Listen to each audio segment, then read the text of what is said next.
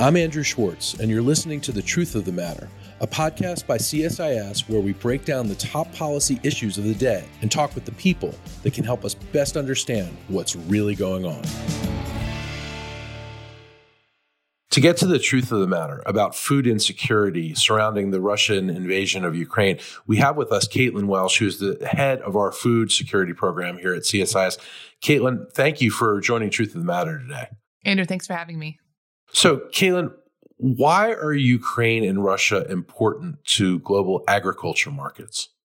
Russia and Ukraine are both global powerhouses when it comes to global agriculture. Together, the countries combine for 29% of global exports of wheat. Fertilizer as well is incredibly important. Russia and Belarus account for significant proportions of global trade in multiple kinds of fertilizers. So how is the war affecting agriculture in Ukraine and also in Russia?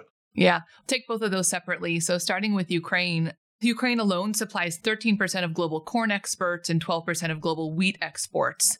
The war has affected agricultural production nationwide in Ukraine. 70% of Ukraine's land is dedicated to agriculture. In fact, the yellow in Ukraine's flag symbolizes Ukraine's wheat fields.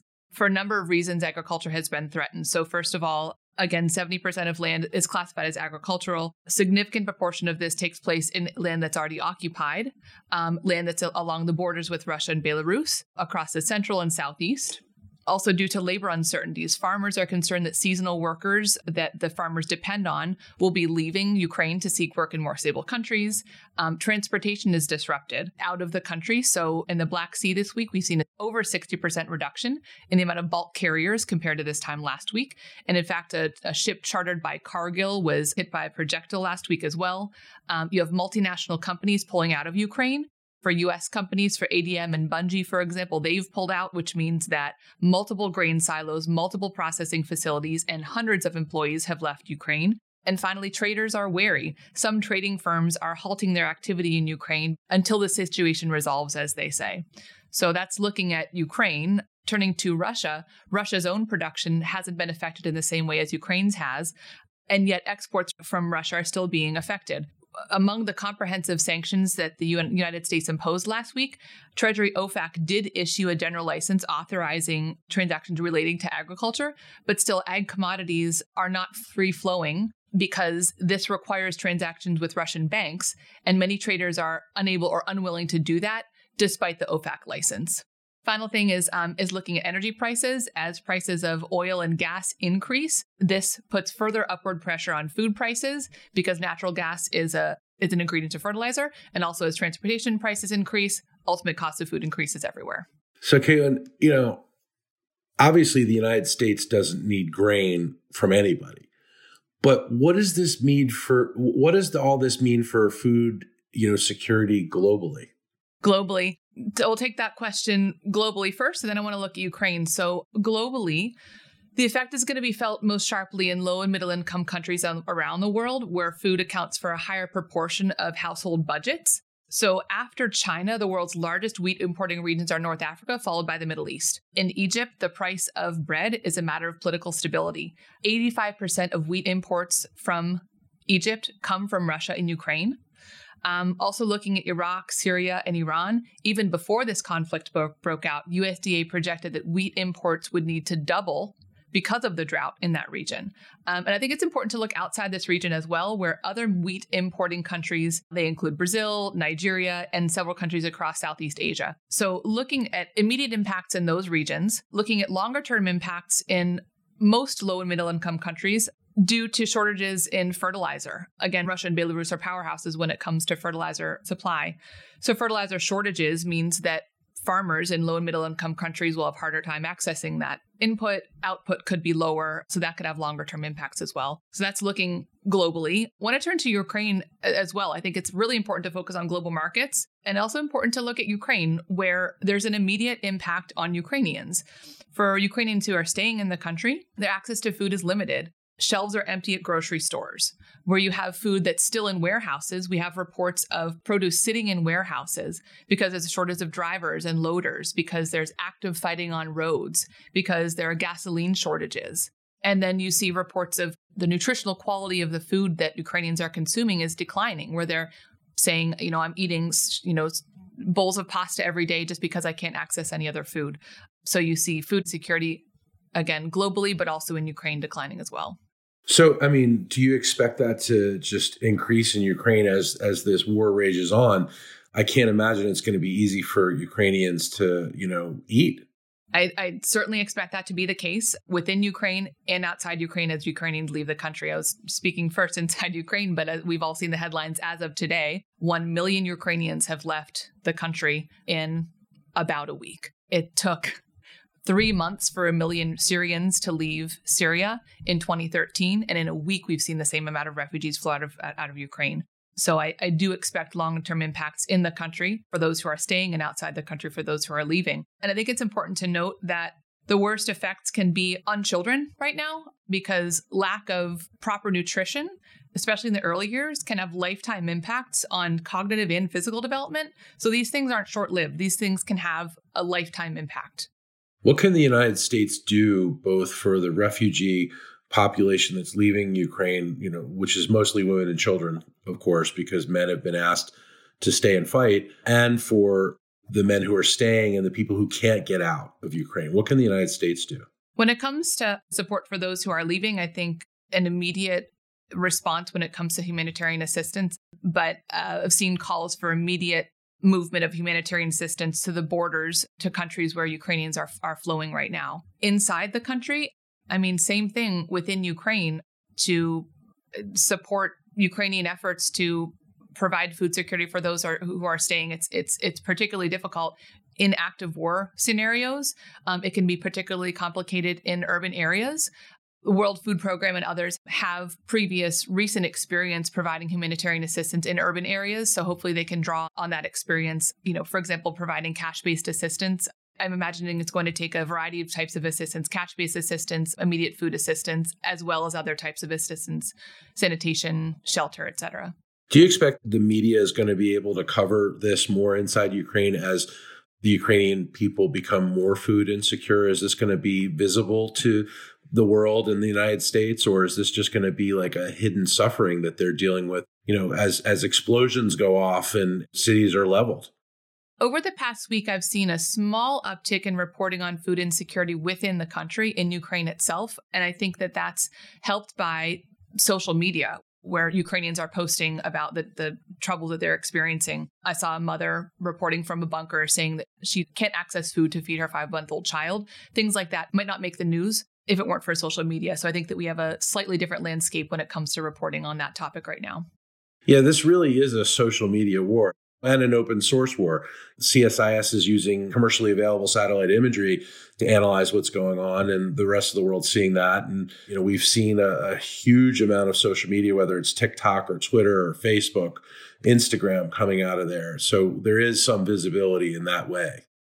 Building on that, the use of multiple kinds of media to assess the impacts of the war. We're actually hoping to use satellite media to assess the impact of the war on Ukraine's agriculture, on Ukraine's farmland to date. Again, 70% of Ukraine's land is dedicated to agriculture. And most of Ukraine's wheat, again, that being the main agricultural export, most of Ukraine's wheat is winter wheat, which is planted in the fall and then harvested the following summer. So this year's crop has already been planted. It's already in the ground. What we could see happening is that farmers are unable to irrigate, to apply fertilizers, et cetera. And then depending how long the war rages, we could see farmers unable to harvest when the summertime comes. So we're hoping to use some imagery to be able to assess the extent of damage. And then when it comes to official numbers on the extent of damage and how this might affect world supplies, my eyes are on a USDA report that's issued once a month. It's called the World Agriculture Supply and Demand Estimate. The most recent estimate is set to come out any day now. So I'm hitting refresh there to see how they're assessing the impacts of this war to affect Ukraine's exports. That's interesting, Caitlin. What does this all mean for food security in the United States? You had remarked earlier, Andrew, that we don't rely on imports from Russia or from Ukraine to meet our own food security, right? The same way that other countries do. What we could see is a general upward pressure, just because global markets are linked. General upward pressure on the price of U.S. cereals. That could be good for producers. Of course, on the consumer side, that's a negative. Yeah, we don't want to pay more for our Wheaties. We don't, especially as food price inflation is at a multi-decade high here in the U.S. But the real impact could come from the price of fertilizer, actually. If the price of fertilizer soars, then that means that the price of inputs for farmers increases, their product will become more expensive. So that could be where we see the uptick happening. There's not as an immediate pass-through of cereal prices to ultimate consumer prices in the US as there is in other countries. So don't expect an immediate uptick in our prices. I think that it could take a few months for us to see that, but it could be long lasting. And that affects some people more than others in the US. And the people who are worst affected are those who are living on the margins where, the price of Wheaties goes up 25 cents, maybe even more. And that affects the amount of food. Yeah, that matters. It does.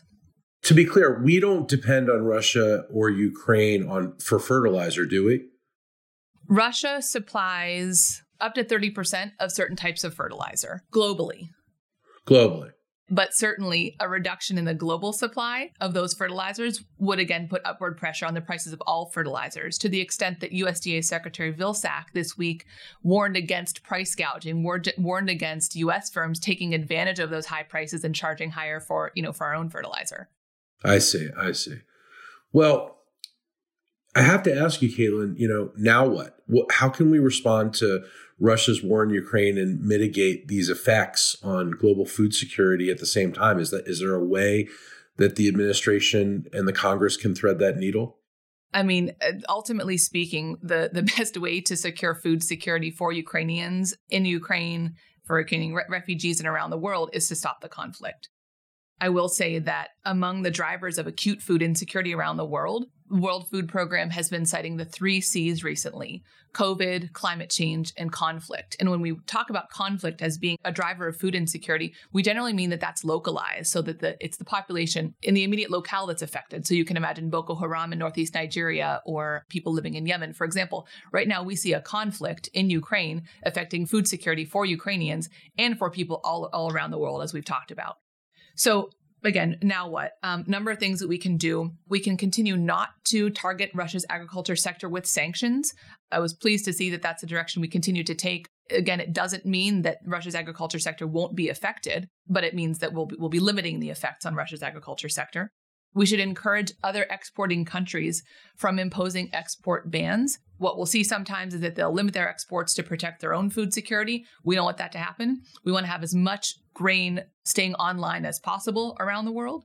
Third thing is I think that it's important to invest in social safety net systems for countries that rely on imports to meet their food needs, like the ones we referenced already, to do what we can to keep the price of fertilizer low, again, so farmers can access that important input in low and middle income countries and in countries like the United States. Imports of humanitarian assistance, again, we were already at historically high levels of need for humanitarian assistance before this war broke out. It's even more important now to fund humanitarian efforts.